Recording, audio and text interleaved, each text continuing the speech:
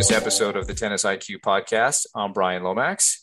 And today we're going to do something a little bit different. Today, I'm going to interview Josh. Figured this would be a great way for the listeners to get to know both me and Josh a little bit better. We'll do another episode where Josh interviews me. Josh Berger, welcome to the podcast as a guest for the first time instead of being a host. And I'm excited to get into this and understand and have the listeners understand your story more, how you like to practice. What do you think are some of the important elements of mental toughness, etc. But like we do in most of our interviews, let's begin with how you got involved with tennis, how you got involved with coaching, and then sports psychology. Awesome. Well, yeah, it feels a little weird to be on the other side of things, but it's when you brought up this idea today or when you brought up this idea of us, interviewing each other and, getting a little bit deeper into our stories, I thought it was a great idea and a great opportunity to sort of explain a little bit more of the origin story of, how I got into this position and, where my perspective comes from. And, same for you when your episode comes out. So I grew up in Fairfield, Connecticut. I played a lot of different sports growing up, was always really into sports. I followed sports very closely from a pretty young age, had radio in my room, would listen to WFAN, which is New York Sports Talk Radio, where they'd talk about the Mets and the Giants, the New York Giants, which are two teams that I followed closely, very closely. Used to go get the New York Times and, listen and go and just read the sports section. And I played different sports. I played soccer, I played baseball, I played basketball, and I enjoyed all of them, but I was sort of in the middle of the pack to even the bottom of the pack in these sports where I enjoyed them, but I never really maybe worked as hard as some of the other kids, never maybe had the natural abilities as some of the other kids. And I didn't really stand out compared to my peers. And as I was thinking about this a little more and how tennis came about, I think it came about in a couple of different ways. Number one, I always had a ping pong table in my house.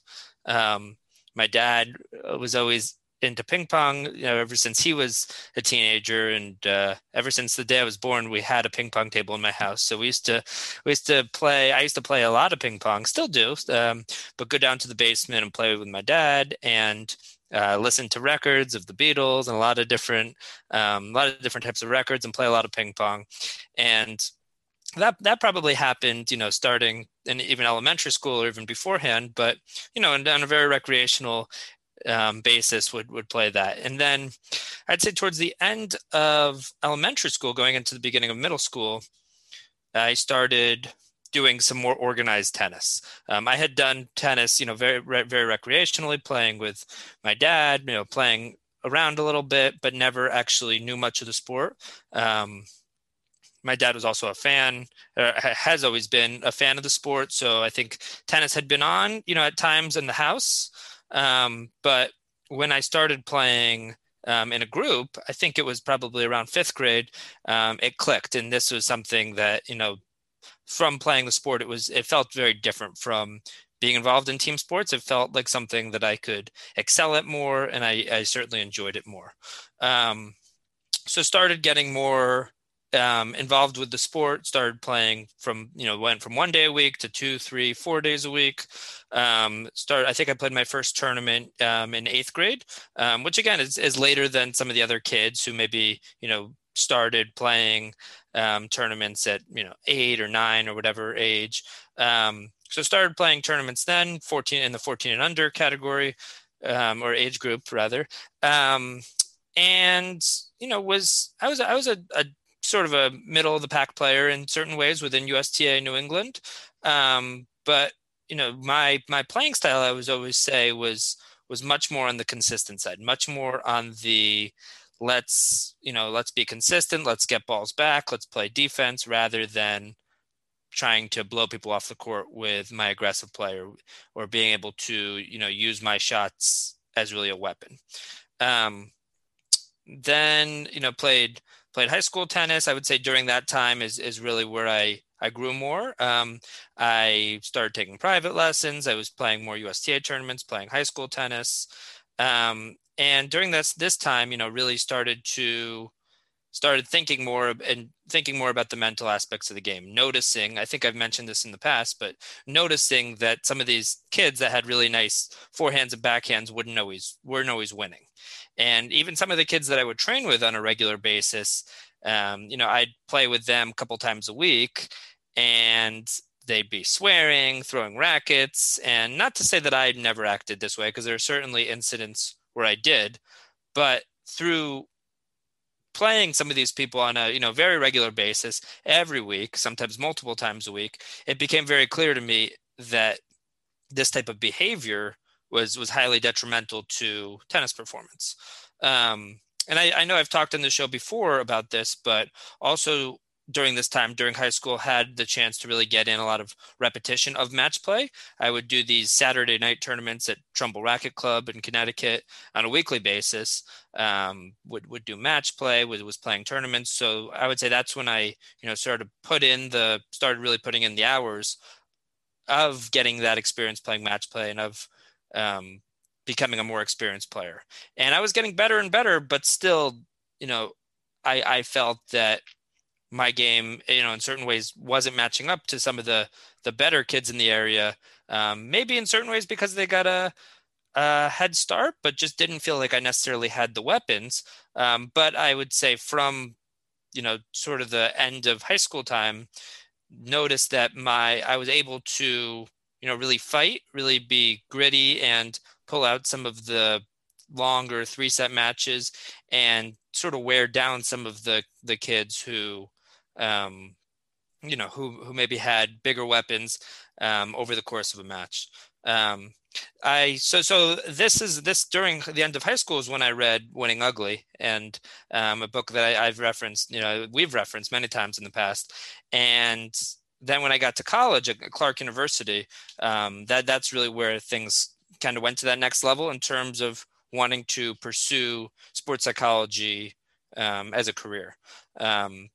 So Clark University is really a school with a big psychology history. Sigmund Freud came to Clark I believe, in the early 1900s, and really introduced psychoanalysis to the U.S. at Clark. We have a statue of Sigmund Freud on campus, right in Red Square, in it's very prominent area. So psychology is also the biggest major. So I started studying psychology, and while playing on the college team, my two interests in my sort of started to merge. And it was also an interesting time at Clark, being a part of the team, where I was a part of the rebuilding phase for the team, where in the few years leading up to getting to the team in 2011, the team hadn't won any conference matches. And in my first year, when alongside a few other freshmen, we had a very long run of many wins in a row, and we actually got all the way to the conference finals, where we lost to MIT, who are sort of the perennial. They dominate the conference perennially. So anyways, it was during my time at Clark where I started learning more about this field of sports psychology, and knew that, hey, I want to pursue this. So I was also coaching during the summers. I started coaching at Patterson Country Club, summer after my freshman year, summer after my sophomore year as well, and started learning more about this field, and ended up going to Cal State Long Beach right after I finished Clark, and did a master's there in sports psychology, where I decided to do my dissertation into mental toughness in college tennis, where I interviewed 11 college coaches at the Division I level. These are assistant coaches and head coaches, all about mental toughness and how is mental toughness, how do these college coaches define mental toughness? What are some attributes of mentally tough tennis players? How can mental toughness be built? And then also questions like how they learned, how they developed their mental toughness and their philosophies on mental toughness, and then certain resources that could be used as well. And through this experience, during those couple of years when I was living in Long Beach during my master's, I wasn't playing as much competitive tennis. I was, would play some with friends, but after the 4 years of college tennis, took a bit of a break in terms of competitive tennis. But however, that process of going through the dissertation reignited that spark that I was spending a lot of time thinking about college tennis, talking to college tennis coaches, and made me feel that, I in some capacity wanted to get back into competitive tennis and collegiate tennis. And after finishing my master's, I took a job for about 6 months up in Northern California, through the Bay Club, which is a series of athletic facilities in the West Coast, and was working at 2 clubs there: San Francisco Tennis Club, which was affiliated with the Bay Club, which is a huge club with 24 courts where we had a challenger tournament, as well as Bay Club Ross Valley, which is more of a family-oriented club. But then after that, moved back to the East Coast, to Connecticut, to Fairfield, where I got back into collegiate tennis and coaching at the collegiate level at Sacred Heart University. And I was there for 2 years as the assistant men's and women's tennis coach there. And it was in my second year there that I decided, I am passionate about coaching tennis, but I really want to start working in the field of sports psychology more and doing more work within sports psychology. Within my tennis coaching, I would incorporate sports psychology themes. I would, try to utilize what I'd learned, but I wasn't necessarily getting the specific sports psychology experience as much. And that's when in October of 2019 is when I launched my business, Tiebreaker Psych. And as we all know, a few months later, the world changed. The pandemic hit in March, the pandemic really came to a head in March of 2020, just, I guess, about five months later. And, this was still in the early stages of my business, of me launching the business. And from Sacred Heart's perspective, where I was coaching at the time, our season came to an immediate end, as did just about as did every other collegiate sports team. And at that time, I tried to view it as much as possible, though it was tough and though it was, challenging experience, tried to view it as much as possible as an opportunity to really dive into my business more, rather than, trying to feel sorry for myself or something. And also being able to put things into perspective and saying, hey, this is a global crisis. This is a global health emergency, really. People are dying, people are getting sick all over the place. Being able to put my particular situation or my particular worries in perspective at that level, I found to be helpful in certain ways, but also trying to have the perspective of viewing it as an opportunity to grow my business and to get it to that next level. That's when, was pursuing the business full time, which was really from April when things wrapped up until the end of the summer of 2020. And about midway through that, Brian and I launched this podcast, Tennis IQ, which has also been, really something that, had it not been for the pandemic, we probably wouldn't have ever started this. We wouldn't have necessarily connected and had the idea to start this podcast. So that has certainly been one of the biggest bright spots as well, that the pandemic and that this change in all of our lives has brought me personally. And so I was, spending time on, trying to grow the business. And then towards the end of the summer, an opportunity came up at the International Tennis Hall of Fame to coach there. And I started in the beginning of September as an assistant tennis coach in Newport at the International Tennis Hall of Fame. And that was really a great opportunity for me to further hone my skills as a tennis coach, where I worked with all different types of players, kids as young as 3 or 4 years old, adults in their, all the way up to their 70s and 80s, and everything in between. Including, higher level players, 4-5, 5-0 players, and many players on the 2-5 to 3-5 level. And at a certain point, I would say it was really over the summer, going into the early fall, I came to the conclusion that as much as I really enjoy coaching tennis, which I do, I certainly get a lot of fulfillment out of it.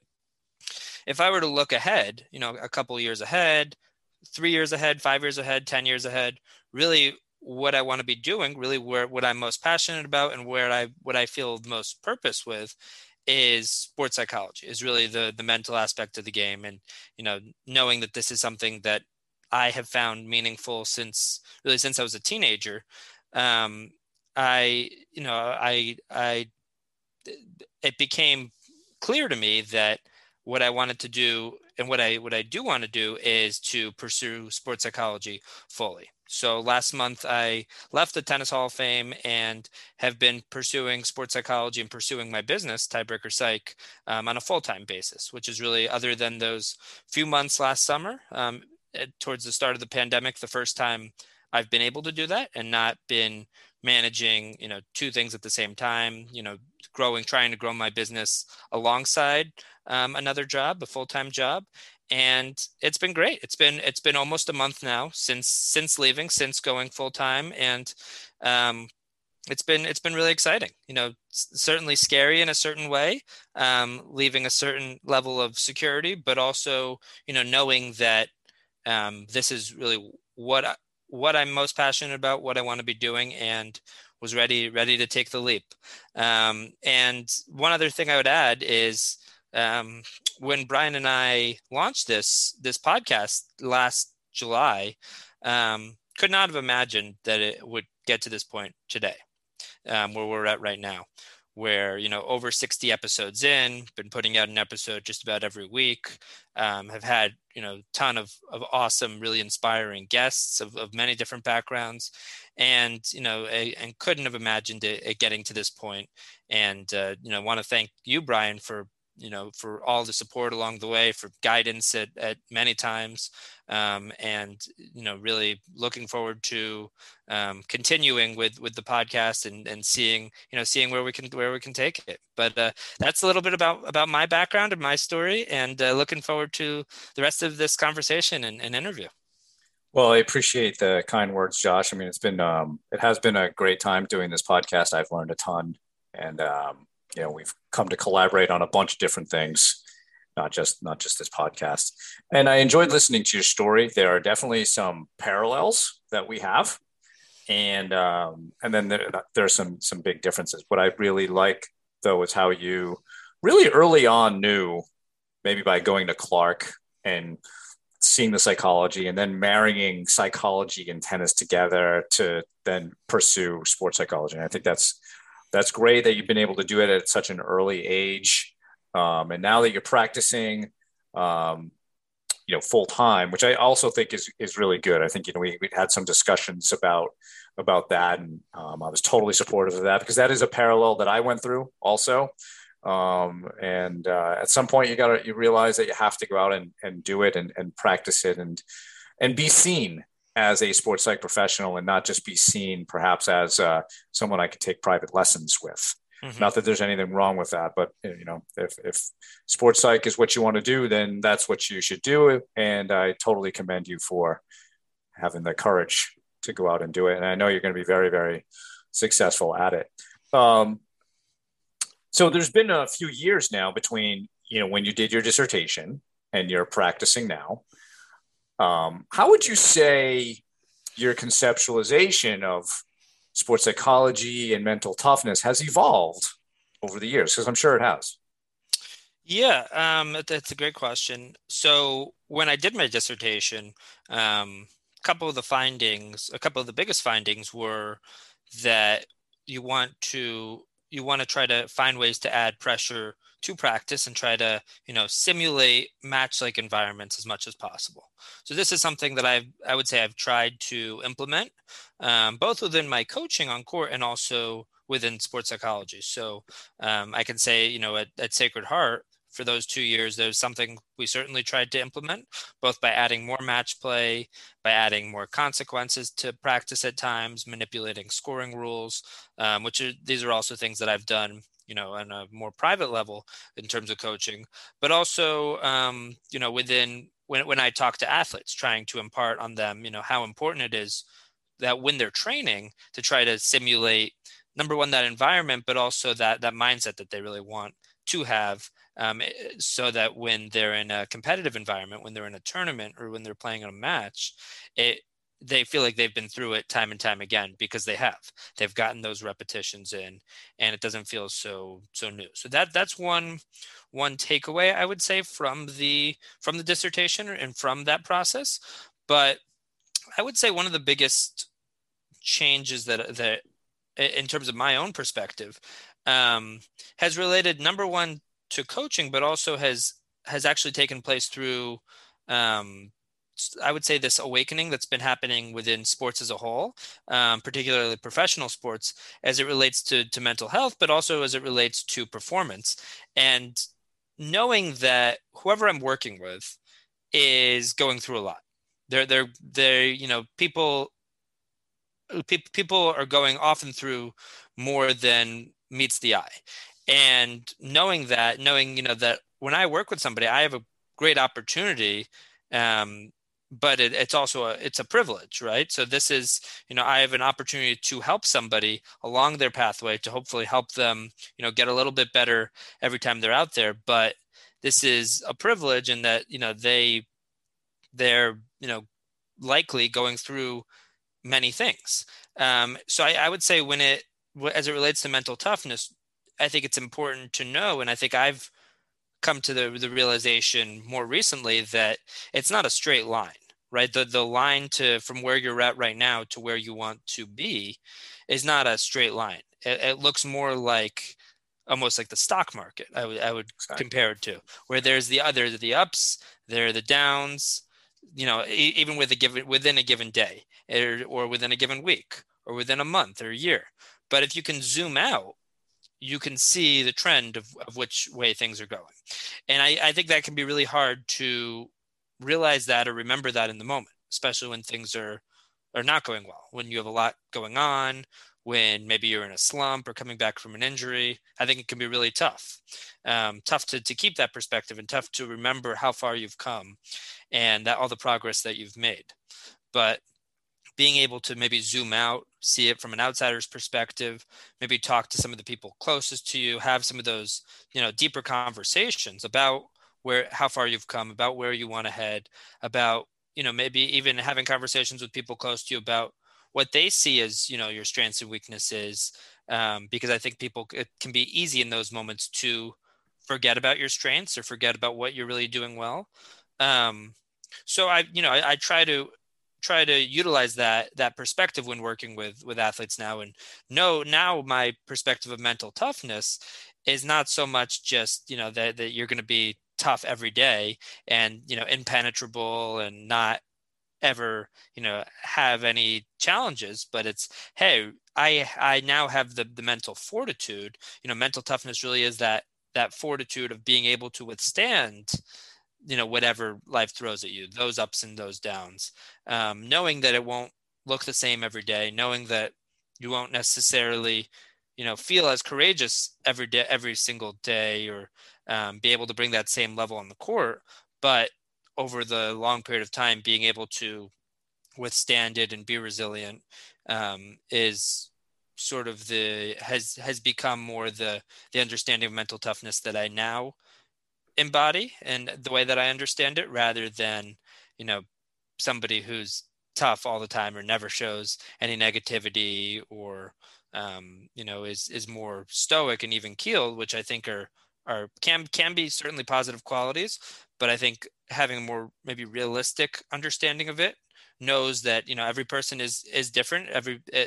Some people show more emotions than others, but that mental toughness really is that ability to withstand all of the challenges of life and still continue to grow and continue getting, that 1% better every day that we strive for. In your answer, I hear themes like empathy, recognizing that not only is tennis difficult, but life is difficult. And, I think our position in sports psych practitioners is to have a lot of empathy for the people we work with, to recognize that what they do is not easy, it takes a lot of courage, et cetera. And I also hear elements around like mental flexibility. It's not so much, like you said, just being this tough thing, but it reminds me of a Bruce Lee quote that I'm sure I'm going to butcher, but it has more to do about how, the willow or the bamboo tree, because of the way it shapes with the wind, is actually a much stronger tree than, say, one that is more rooted into the ground, right? And almost be like water as well. Water shifts and moves and is very flexible, but it's one of the most powerful forces on the planet. So I think those are just some things that popped in my head, Josh, as you were talking about your sort of framework that you have evolved to over the years. What are some, let's say, perspectives or mindsets that you feel are important to pass on to your students or help them develop? I'd say there are a few big ones. Number one, and I think I touched on this a little bit already, but that concept of trying to get 1% better. So trying to, get a little bit better every time you're on court, right? So maybe you're working on a certain shot, so trying to get that shot a little bit closer to where you want to be, but also, within a session, doing a session with somebody, being able to get a little bit closer to where they want to be mentally, right? Having that, maybe it's that perspective, right? Or maybe it's being able to, after match reflect, or maybe it's the preparation, but being able to get a little bit closer to that full complete picture of really where they want to be as an athlete. So that's a part of it. And I think what's connected to that is really that focus on the process. So not constantly thinking about the outcome and, constantly thinking about wins and losses and rankings and UTR ratings. Not that they're not important, not that you don't want them to be better or, win more or have a better ranking or rating, because you're competitive, you're a competitor. But you thinking, okay, I want to win, I need to beat this person on the other side of the net, doesn't ultimately get you any closer to doing that. You focusing on that process of improvement, both in terms of your training and in terms of in a match, what's that process of me playing great tennis today? So trying to, I try to use that concept of process, focusing on the process rather than the outcome. I try to use that as one of my starting points, to really understand that, hey, this, first of all, what we're doing, right? Me doing a session with somebody, it's not necessarily a quick fix. It shouldn't be viewed as a quick fix where, okay, we talk for an hour and, all your troubles are gone, right? That's not how this works. It's a process of, just like you trying to get your forehand to that next level is a process, or just like, your strength and conditioning is a process. The mental aspect of the game is also a process, and it takes that dedication, it takes that consistency, and it takes the training, to really get things to the next level. So understanding that, hey, it's a process, understanding also it's not a straight line. There will be those ups and downs, but keeping the perspective, trying to, get a little bit better every time you're out there, every day, every week, makes it easier to get to that finish line ultimately, because you're not going to give up halfway through, or you're less likely to, at least. So I would say that's a big one as well. And then, the last one I would mention, and maybe mention a couple others later, but is controlling the controllables. And one of the first presentations I ever did in sports psychology was actually on this topic. I did it at Intensity Club in Norwalk, Connecticut, with Nicola, who we've had on this podcast, who we did an episode with, who had invited me to do a presentation. This was, something that I would say I've been interested in or passionate about, because from both my own observations as a player and, the observations of people I've coached and other people around me, I noticed that people spend a lot of time thinking and worrying about things that they have absolutely no control over. The court conditions, for instance, right? If there's a crack in the court, you're playing on a clay court and it's not up to your liking, or the wind or the sun. I mean, the amount of times that, I've heard that somebody didn't play well because of the wind, or even things, like the opponent and the opponent's behavior, the opponent's line calls, the fans, right? So knowing that there are all these things out of your control, but being able to determine what is it within your control and what isn't, and being very clear about that, and then dedicating yourself as much as possible to those things within your control. And again, it's easier said than done, right? It's easy for me to be talking on this podcast and say, hey, you want to be focusing on those things within your control, but when in the heat of the moment, it's not it's often a lot more challenging. So to me, a big piece of this, and I think this really fits into the mindfulness piece, actually, the awareness piece, is having the awareness to notice when your attention goes from the present moment, thinking about things within your control, like your strategy or your game plan, like your physical intensity, like your attitude. So rather than focusing on one of those things, to something from the past or the future. Something from the past might be, a line call that your opponent made last game, right? That you're still upset about, or a decision that you made. Oh, why did I go for that forehand there? That was, I shouldn't have gone for that. Now I'm down love 40. Or why did I go for that first serve here? Now I have to hit a second serve on this big point. Or thinking about the future, thinking about what if, what if I lose this game and now I'm down a break here? Or what happens if I lose this match? What is that going to do to my UTR? So to me, that this concept of controlling the controllables actually really fits in a lot to mindfulness, because that mindfulness and awareness is really the foundation, where as soon as you're aware of your thoughts and of where your attention is your attention on the court conditions, right? Or is it on that call that your opponent made last game? Or is your attention on the future and thinking, I really hope I don't lose this match, because is the coach going to bench me after this? As soon as you notice that your attention is on one of these things out of your control, then you can bring it back to the present moment. But until you notice that, until you're aware of that, then you're going to be lost in thought, thinking about any of these things out of your control. So to me, being present is that ability to notice, in this moment, what's important now, right? This is a concept I know we've talked about with Jorge Capestany, but also, it's come up in other episodes, and that, what's important now are things within your control, like your strategy. Do I have to change my strategy or my game plan based on what's going on right now? My physical intensity, right? Am I moving my feet enough? Am I really engaging my body enough with my serve? Am I using my legs enough? Or my attitude, right? Where's my attitude right now? Am I able to reset after every point and utilize, things like the 16-second cure, and, really use that 20 seconds in between points to reset? Am I able to go into, a high pressure point with the type of mindset that's actually conducive to me performing my best? Or am I lost in thought thinking about something else? So I think this concept of controlling the controllables and how that really fits in with awareness and mindfulness is also one of the biggest foundations of the work that I do, and how I try to how, with working with players, try to help them become aware of their own thoughts and where their own attention goes as they're competing.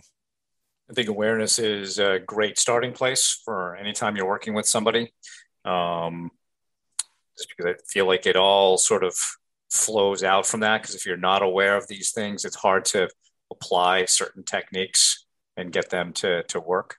And mindfulness is a good tool in order to do that. But, mindfulness, it's like a broad topic.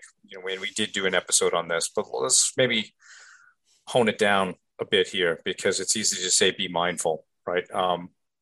And mindfulness is often promoted, especially these days, as some sort of panacea to cure everything that is going on in your life. But I work with some players who they say they do meditation. They may do it on their own. They may do it with an app.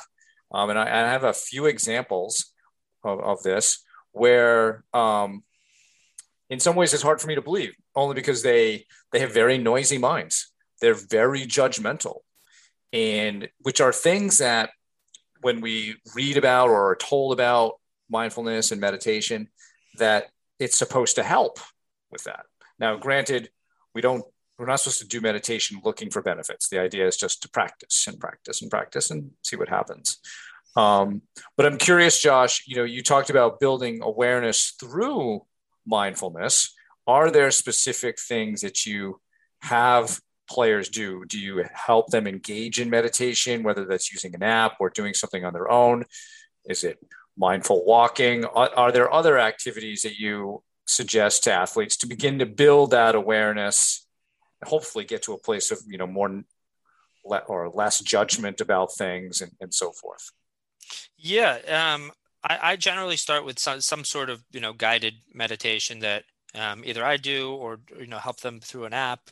And just starting very, very small, maybe 5 minutes or 10 minutes, and helping them, notice that, hey, through my breath, I can use my breath as a tool to come back to the present moment. So talking about some of these concepts of, the past and the future, and, them reflecting on this and maybe thinking about situations where during a match they've, haven't been present, and then talking about this concept and introducing, this concept of meditation, which I think some players are utilizing on their own. And then once that's been introduced, having that almost as a reference point where, okay, in the match you played or during your training, where are your thoughts? Do you find that they're more going through the motions of what you actually have to do in this upcoming point, almost planning out the point, going through the different steps of your in between points routine, or are you thinking about something from the future? So I think it can start certainly with meditation and some sort of guided meditation, and there's so many great apps out there to get that process started. But that is really the foundation, where I don't view mindfulness at all as a panacea. I think I think there are so many different other aspects that need to be learned. Motivation, confidence, focus. But in my view, mindfulness and really awareness is the way I would think about it, is the foundation that many of these other skills start out with. So, once you can be aware of your thoughts, then you can channel your focus and channel your attention towards something that you actually want to, something that's important in that moment. Once you're aware of your body language, and there are certain tools that can be helpful here, like video, that once you're aware of your body language, then you can actually do something about changing it, which is going to impact your performance. Once you're aware of what you're doing in between points, then you can actually make an impact. Once you're aware of your breathing, then you can utilize specific breathing techniques to increase your performance. So I really view awareness as that starting point, where until you're aware of something, until you notice that that something is happening, then until that point, then there's nothing you can do about it. But once you're able to actually notice it and be aware of it, and the training of mindfulness really makes this more possible. But once you are able to be aware of something taking place, then you're able to make that step and improve on that area, but not until then. So I more so view it as a foundation. A mindfulness activity that I know helped me improve a lot of awareness, and maybe not one that we suggest that often, is yoga. Yep. It really made me, because I think as tennis players, recognizing where we have tension in the body is very important. Actually, it's true. That's true for any athlete, right? And going through yoga really highlighted a lot of that for me, but it also helped me to communicate with different parts of my body so that I could build some of that awareness. And part of me wishes I had had some of that earlier in my career. I think one of the challenges of being an older athlete is some of that tension is a little bit more, it resides a little bit more deeply than it did, say, when I was a teenager or in my 20s. But yeah, just building that awareness through something like yoga, which we would consider a mindful activity. There's a lot of focus on the breath in there, and that is something I have suggested to some players over the years. And I know that I do some work at Bryant University. A lot of the teams do yoga classes as teams, and almost all of them have derived positive benefit from that type of practice. So let's shift, Josh, now to thinking maybe about some different tennis audiences that you work with, because I know you work with a wide variety of ages and ability levels and so forth. Um, let's start off perhaps with like junior players and college players, maybe the junior player looking to transition to college as well as the college player. What do you think are some unique challenges that are experienced in that demographic? I would say one of the biggest challenges, believe it or not, is the UTR. Is UTR, ratings, and not just to always be pointing the finger at UTR, because I know we've mentioned them a number of times, but UTR ratings and also USTA rankings, right? So players thinking about I think at that age, for good reason sometimes, because players are looking to make it onto college teams or looking to get college scholarships. Players are very aware of their UTRs or of their rankings and are often, in comparison with their friends, or they have to have a certain rating to make it onto a team or to get that scholarship. And I would say that can, that can sort of hold a lot of people back. So I would say that is one definitely unique challenge, but also a lack of experience. A relative lack of experience where rather than having competed for decades, or 10 years or however long, it's for some of these players, they've only been playing tournaments for a few years and maybe haven't gotten into all the different situations that a tennis player can go through in their life, whether that be playing in a long match, whether that be having to serve out a match, trying to come back from being behind, playing in a tiebreaker, or whatever that may be. So I think the level of experience can also be challenging. And there's certain social dynamics, whether it's high school tennis, college tennis. There's always dynamics over lineups and who should be playing higher in the lineup, who should be playing versus being on the bench. Dynamics with doubles partners as well. And oftentimes in high school and college teams, most of the players are very close. So it can be tough, as it relates to lineups, and one player is playing above another player, one player's in the lineup, the other player's not. Two players playing doubles together, maybe they have some sort of history, or some sort of drama or dynamic in between them. So those are, I think, are a couple different dynamics as it relates to that age group. Also, I mean, you're still, especially as a teenager, especially going into college, but you're still growing, you're still developing as a person, as an athlete, still trying to get stronger, still getting wiser in certain ways, and understanding that and having tennis and the application of mental skills being something to supplement that growth, is, I think, particularly helpful during that time. And then you also work with players who are older, some who are playing national events and maybe others who are at a lower level. What are maybe different challenges that older players have that perhaps the younger players don't? It's interesting. I mean, we did an episode on this on adult tennis and senior tennis. I would say one challenge is, and I think you already touched on this earlier in the episode, is can be the body, right? That maybe aches and pains can last longer.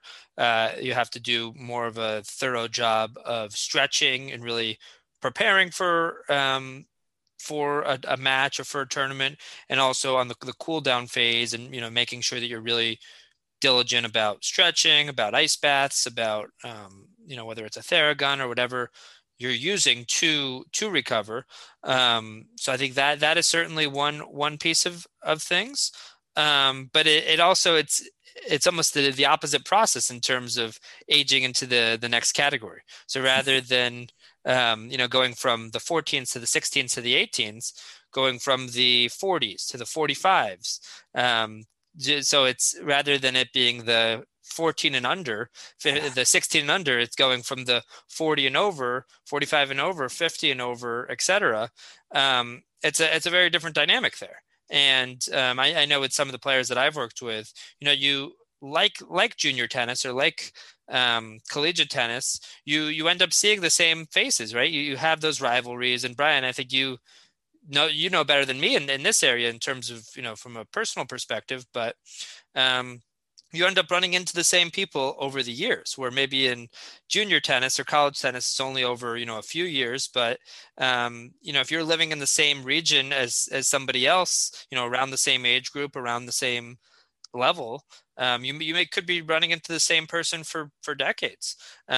So as it relates to that particular age group, I think there's other dynamics. I mean, also, people are balancing their tennis development along with their careers and their families, right? So it's a matter of managing your time and deciding, hey, do I want to fly out to California or Arizona for this tournament?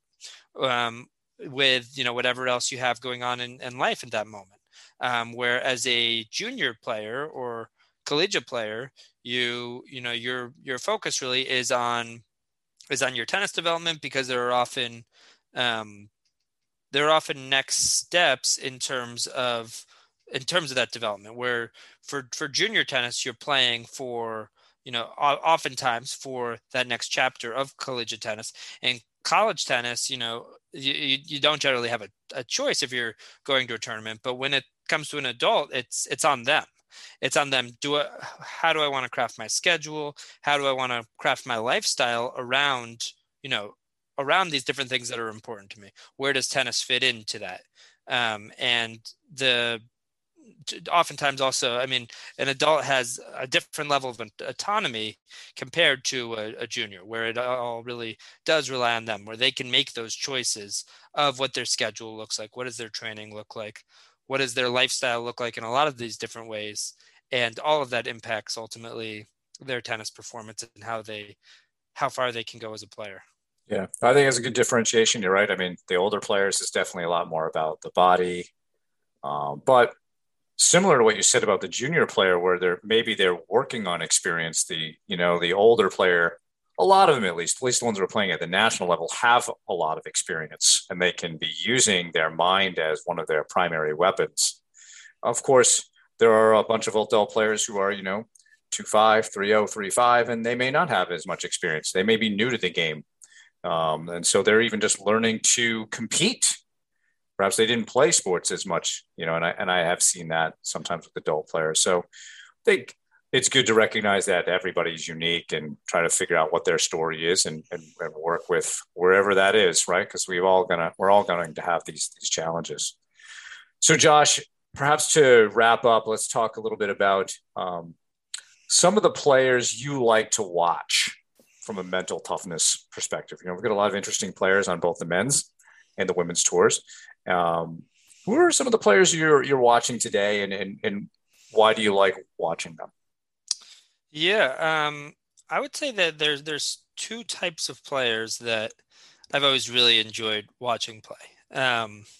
Now these are, there are also players like the Federers, the Nadals, the Serenas, where I enjoy watching them just because they are exceptional. because they're among the best in the world. Djokovic, some of the others where they're, the top players in the world, and it's almost like watching art where they're, they've really almost perfected the sport in certain ways. But I would say there's two types of players that I've always found very interesting to watch. One is and this might be more based on how I personally play, which is more on the solid, consistent side, playing defense, where the type of player who's much more on the consistent side maybe doesn't have the weapons of some of the other players, but is able to really maximize their potential. So I think of a player like a David Ferrer as a great example there. Even a Gilles Simon. We've talked about Brad Gilbert in the past. I think he'd fit into that category as well. So those are a couple examples there. I also really like players that that have the ability to throw off their opponent from playing their best game. And oftentimes these sorts of players will utilize, will mix it up, and, utilize height and spin and depth rather than just power. So on the women's side, somebody like an Ons Jabeur, who's able to use the slice, use the drop shot, keep people guessing rather than, just blasting away and necessarily always hitting winners from the baseline, be able to really mix it up and almost be a magician out there. Somebody like a Fabrice Santoro also would fit into that category, and a Jensen Brooksby, who has had a lot of success this year, would also fit into that category. So I think with both of those categories, whether it's the player that's, really solid and maximizes their potential in that way, or the player who is doing whatever possible to sabotage the opponent and, look for ways to disrupt their opponent's rhythm. And I would also add in, there are also players that play a lot more aggressively that also certainly maximize their potential. I mean, I look at somebody like a John Isner as somebody who, has certainly huge weapons in certain ways, whether it be his serve, obviously, or his forehand, but is able to, have a top 10 career for much of his career, despite, not moving as well as some of the other players, and despite maybe not having every piece of the game in the same way, but is able to really maximize their game. So I'd say broadly, it's those players that have really done the work to maximize their potential as much as possible.